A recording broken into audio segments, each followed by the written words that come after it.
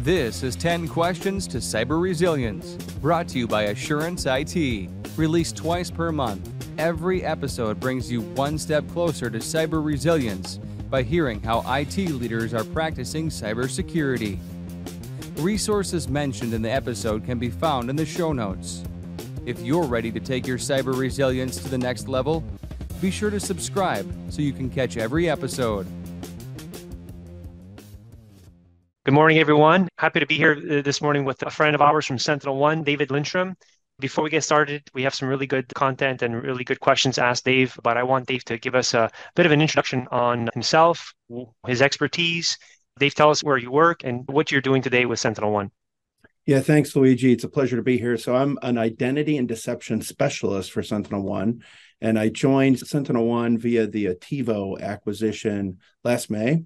And what's interesting about those two things is Attivo started as a deception company. And in the process of following the attacker's evolution and staying one step ahead, that really evolved into protecting the identity infrastructures because that's where the action happens. And we're seeing that more and more these days. Yeah, it's interesting you say that the identity protection is becoming a huge conversation with our clients. It's always been there, right? But we see more of a conversation around it. Before it was taboo to talk about it because we thought it never happened. But the attack surface is huge and there's so many angles to cover. So yeah, I'm really excited to have you on and I appreciate your time because I know you're very busy, especially nowadays. So tell us a little bit about SentinelOne just before we get into it. The product that you support at SentinelOne and you deliver for clients. Yep. As the identity specialist, we focus on protecting organizations from identity compromise, reducing the attack surface, detecting identity attacks early in the recon stage so they can reduce the blast radius, improve time to recovery, improve the fidelity of alerts around identity compromise. So it's very complementary to the overall SentinelOne approach, which involves endpoint and XDR security. Awesome.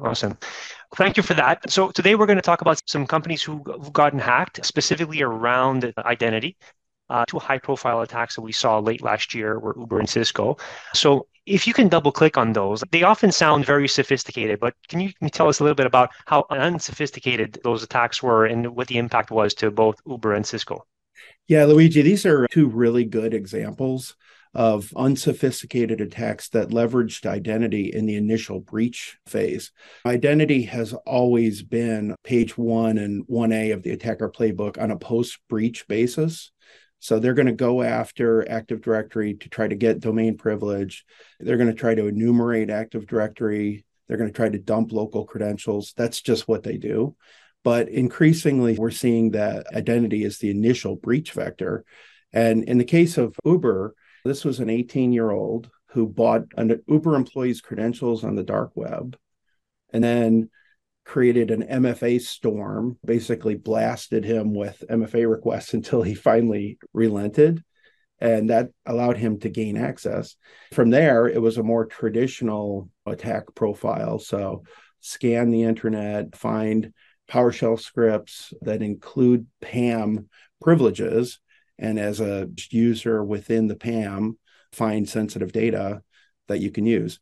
And in both the case of Uber and Cisco, it's not so much about the sensitivity or the value of the data that they were able to exfiltrate, but it's just the approach that they took, which is really highlights the importance of understanding the attack surface around identities and then reducing that, protecting identities, and detecting early. You said something interesting, David. You mentioned that this 18-year-old went on the dark web and just bought some credentials. In your experience or in your opinion, do those credentials have to be attached to someone with a lot of privilege within the organization, or it could just be a basic user? It can be a basic user. And most often it's Joe from accounting that gets popped first. But once I'm in, then I'm a trusted user. So Active Directory, for instance, is more than happy to tell me lots of sensitive information. I can try to up-level privilege. I can try to see what credentials exist on disk, in memory, in registry. There's a lot of over credentials that can be very useful. So it's most common that it's just a regular user that's the initial point of entry. So just a regular user. That's interesting because without pointing the finger at Microsoft, obviously we talk a lot about Active Directory because let's be honest, Active Directory is present in a lot of organizations. But what I learned over the last year is how quickly someone can navigate through. And maybe you can just highlight that a little bit. Does Active Directory not do a good job of protecting the enterprise? Or obviously there's a lot of loopholes that have come about, obviously. Yeah, Active Directory is really good at what it's built for, which is function. It's a directory after all. It's wide open to any domain joined user level account, unless you take actions to the contrary. So it's more than happy to tell you all kinds of sensitive information about where the data resides, who the sysadmins are for those systems, what the unpatched systems are, who the domain admins are. It really allows you to plan your attack progression. And it's interesting, the data around the LastPass breach is just coming out in the last couple of days, but that was a more targeted attack. They were able to compromise a developer account last August. They were able to steal some source code information, and LastPass was able to eject them. So it didn't seem like such a big deal, but what we have found out is that they were doing reconnaissance in the environment. They were able to find where the sensitive corporate resources existed and who they needed to go after next in order to get the credentials to access that. Oh, interesting.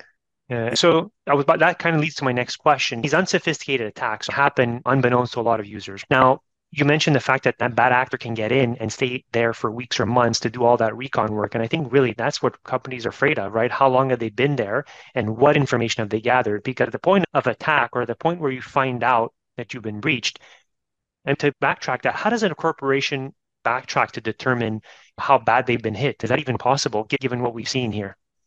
It's not easy. Certainly on a post-breach basis, scoping the problem is a big part of remediation. Understanding how far it's gotten, what the initial point of entry is, where they still exist, and how to get them out are really the main questions that SecOps ask. The challenge in using identities is that if you've got someone who's acting as a legitimate trusted user, and that's someone whose credentials have been compromised, or the same conversation for a malicious insider, if they're doing things that aren't particularly anomalous, then detection is a big challenge. Because if you have traditional EDR or XDR, you're able to backtrack or stitch events that happen. Now, again, in your opinion, does identity play into that? Is there any stitching that could be done from the endpoint to the XDR and backtrack that, or has it become a lot more difficult because it is from a trusted person? Well, it's interesting. One of the things I mentioned with deception is that rather than reveal legitimate assets like local credentials or information within Active Directory, one of the things that deception allows you to do is to present deceptive responses to those types of queries. And in the process, you can lure an adversary to an authentic, legitimate decoy environment that protects legitimate assets in the process, wastes their time. They think that they're engaged with real treasures. But the other thing it does is it really allows you to capture the full attack path, the full tools, techniques, and processes that they're using and what their objectives are, because they're going to proceed as if things are going well for them. So you can really observe what they're up to. Is that what you call the honeypot? Yeah. Yeah. Honeypot is a term that has been around for a long time. And as I mentioned, the evolution of deception technology started as we're going to put this out there and see who's attacking us on the internet. Then on an internal visibility perspective, east-west communications moved into the data center and then out closer toward the edge where the action happens. And in the last several years onto the endpoint, as the point we made earlier, Joe from accounting, if he's the one who gets compromised, how do you protect on that and how do you detect on that? Okay, that's great. So you kind of answered my question about the unsophisticated hacks because we often ask ourselves, how do they get in? But you've just outlined a few ways that bad actors can take advantage of seemingly innocent people and getting into the organization. Yeah, and I was going to make one more call out on the Cisco example. That was very similar. So in that case, it was a regular user, and they compromised his Google account, which had cached VPN credentials. And besides the MFA storm that they used, they also called him as IT and said, hey, we need you to approve this so we can get in. My goodness.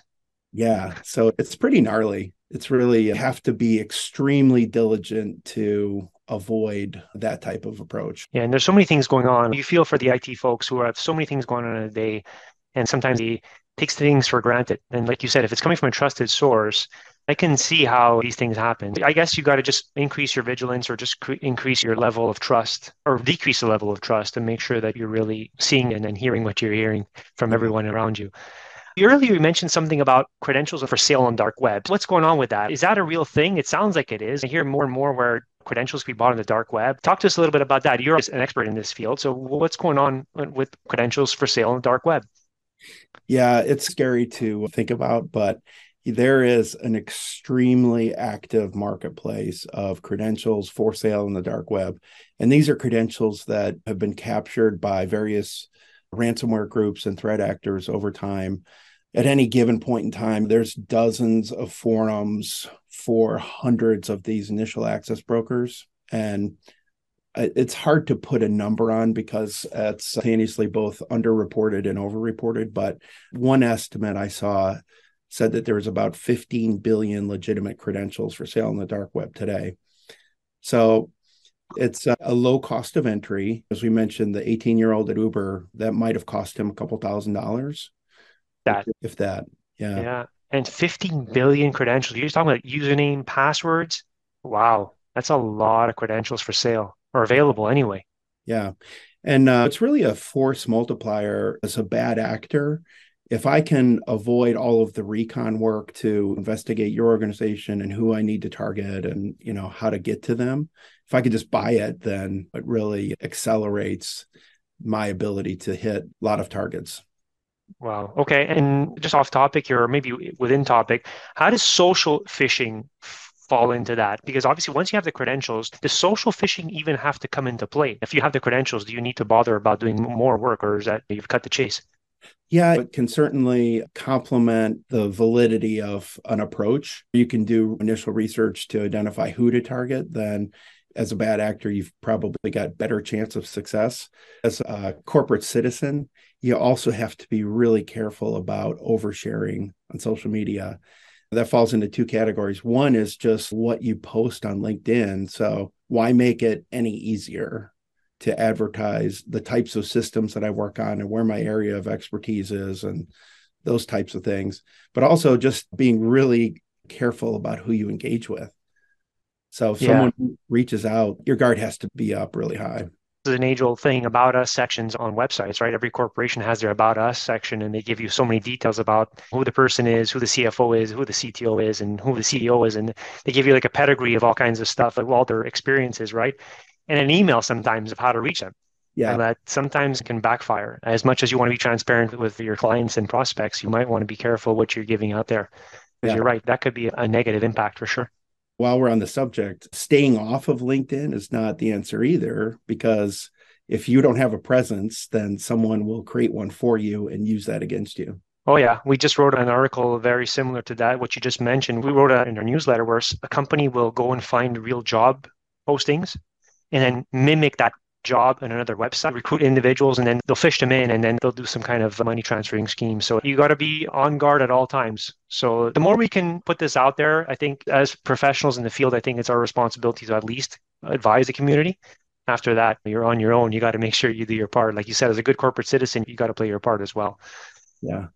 And if the next question is, as an organization, if there's 15 billion credentials for sale, the odds are that someone in my organization is on that list. What do I do about it? At the end of the day, there's a lot you can do to make it harder to be the one that becomes the target, the successful target. Things like credential monitoring. So if you have a threat intelligence service, they'll often offer the service so you know for sure that you're on that list.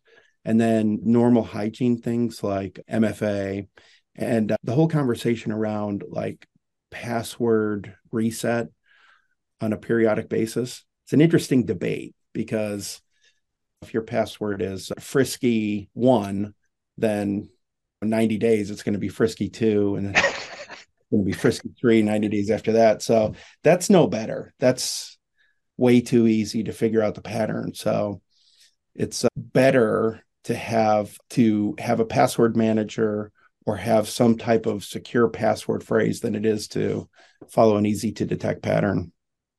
Okay, you bring up a good point. I know nothing about cybersecurity. I meet you at a cocktail party and you tell me, Luigi, your password should be this. What is the golden rule given what you know in the industry? Like, how long should my password be? How complex should it be? Yeah, and I'm not necessarily a password expert, but what I think is a good rule of thumb is if you can create something that's both a lot of characters, which makes it a lot harder to crack through brute force, but also easy to remember, then you're better off. So things like password phrases, for instance, Jack and Jill went downtown to buy a dog is easy enough to remember, but that's a lot of characters. That's one approach. The other is password managers. Obviously, we hear about the recent hack of LastPass, right? That's the big one. So a lot of people had this fear now of password managers. And then obviously there's the issue with the Google Chrome hijacking of passwords as well. So we've seen some situations, but in your opinion, those are still safe? Password managers in general should be safe? Yeah. What else are you going to do? You can write them on a piece of paper, but then that's not a good idea either, right? Yeah.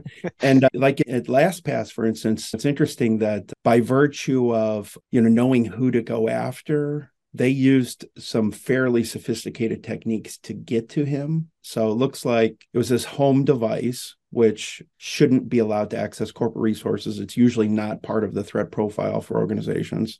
They used a vulnerability that exists within a media server. And with that, they were able to install a keylogger and get the master password. And he was one of 4 people that had those privileges. So you can absolutely blame LastPass for not doing everything conceivably possible to prevent that. But at the same time, I think they will have learned that lesson and they will implement stricter controls as a result. Yeah, it's amazing how the bad actor was able to pinpoint who that person of privilege was. To me, that's the most fascinating thing. Once you get in, there's so much information you need to gather to make sure that's the actual person you need to hunt. And after that, once you know who the target is, and there's always a vulnerability somewhere. But to me, that's the most interesting piece is how do they know who to go and hunt? That takes some time. That takes some time in recon work, Yeah, for sure. absolutely. And one of the objectives of identity protection is to detect when that recon work is happening early so that you can prevent the worst impacts from any type of identity compromise. And so that leads to my question. Sorry to cut you off there, David. A couple more questions before we cut off here. But so how does a company avoid those tiny mistakes? There are top 3 things, top 5 things that you, as an identities specialist, would recommend to, hey guys, you got to do this right now to stop those tiny mistakes that maybe could lead to a cyber attack. Yeah. So a lot of the themes we've touched on already. So as an organization, to prevent being the softest target for dark web credentials, for instance, we want to apply best practices. So we want to use MFA on wherever possible. So we want to subscribe to a dark web monitoring service, which could be available from your threat intelligence provider. Have I been pwned is a good one to get a snapshot of. And then as a individual, there's a lot of best practices that can reduce the chances of you being the one that is subject to a identity compromise. We talked about don't overshare on social media. Don't make it any easier to be found and to be researched.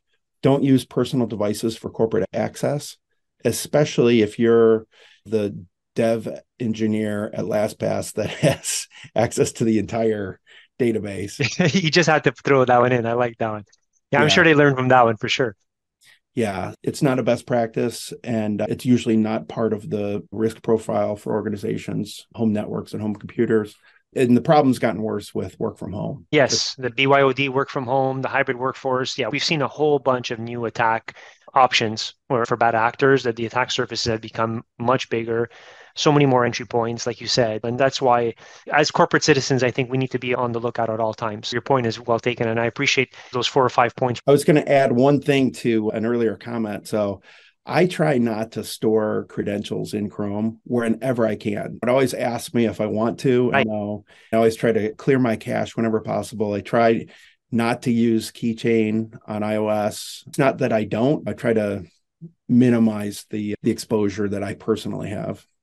Yeah, that's a good point. And I've used password managers and I continue to use them. But one thing, and made this piece of advice, if anyone takes it, but I never like to include the actual URL of the website. So what I'll do, for example, if I'm visiting my bank, I'll put the bank in either an acronym or something, and then I'll just put the credentials in that secure note, basically. So I shy away from putting the actual URL because that could obviously give away. There's another layer. I don't know how valuable that is, but for me, I'm paranoid even within the password manager. Yeah, Yeah. absolutely.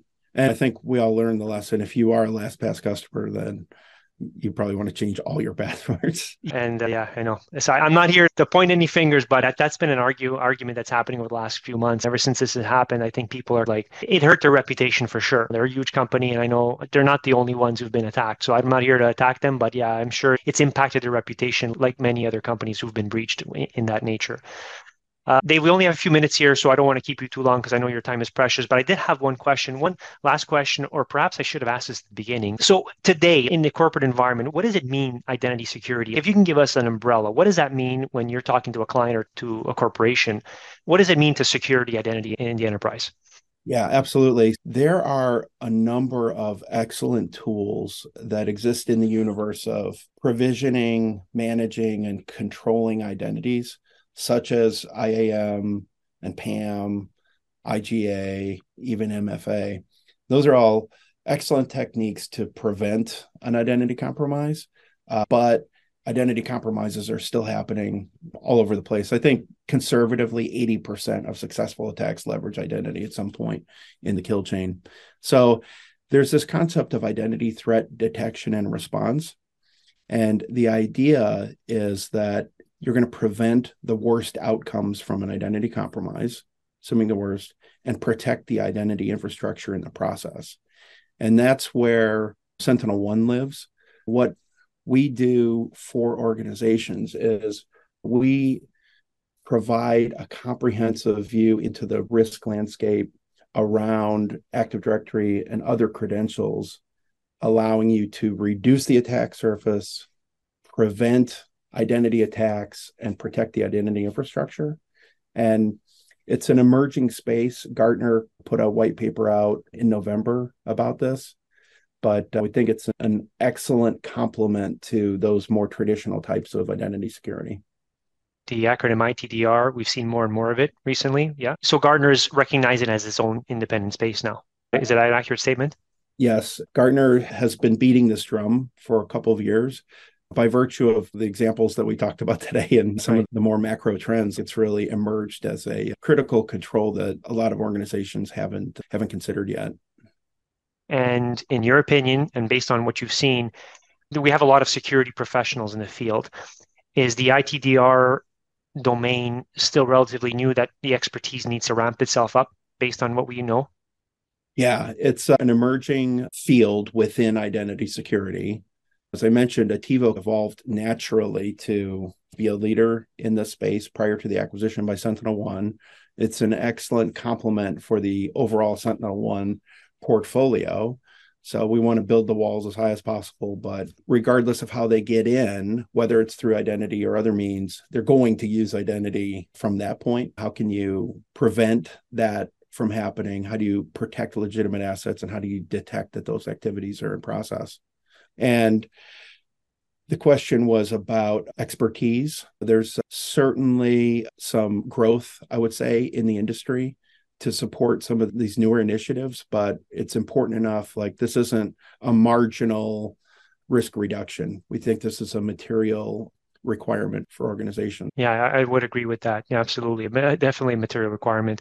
Dave, listen, this has been an honor. I've learned so much today. I'd love to continue a conversation offline.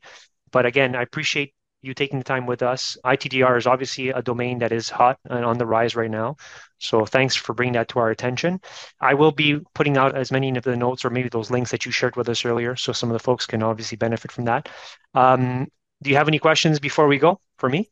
No, this has been fun. I appreciate the time. I love Awesome. talking about stuff. It's obvious. The passion comes right through. Dave, appreciate your time. Have yourself a great day, and I hope the audience loves this. Yeah, thank you so much. Thank you.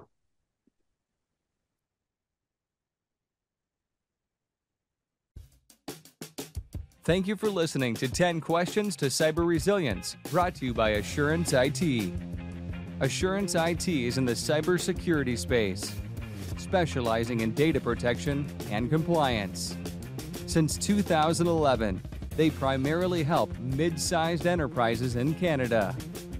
If you have questions about protecting your data, reach out to us directly at info@assuranceit.ca or visit assuranceit.ca.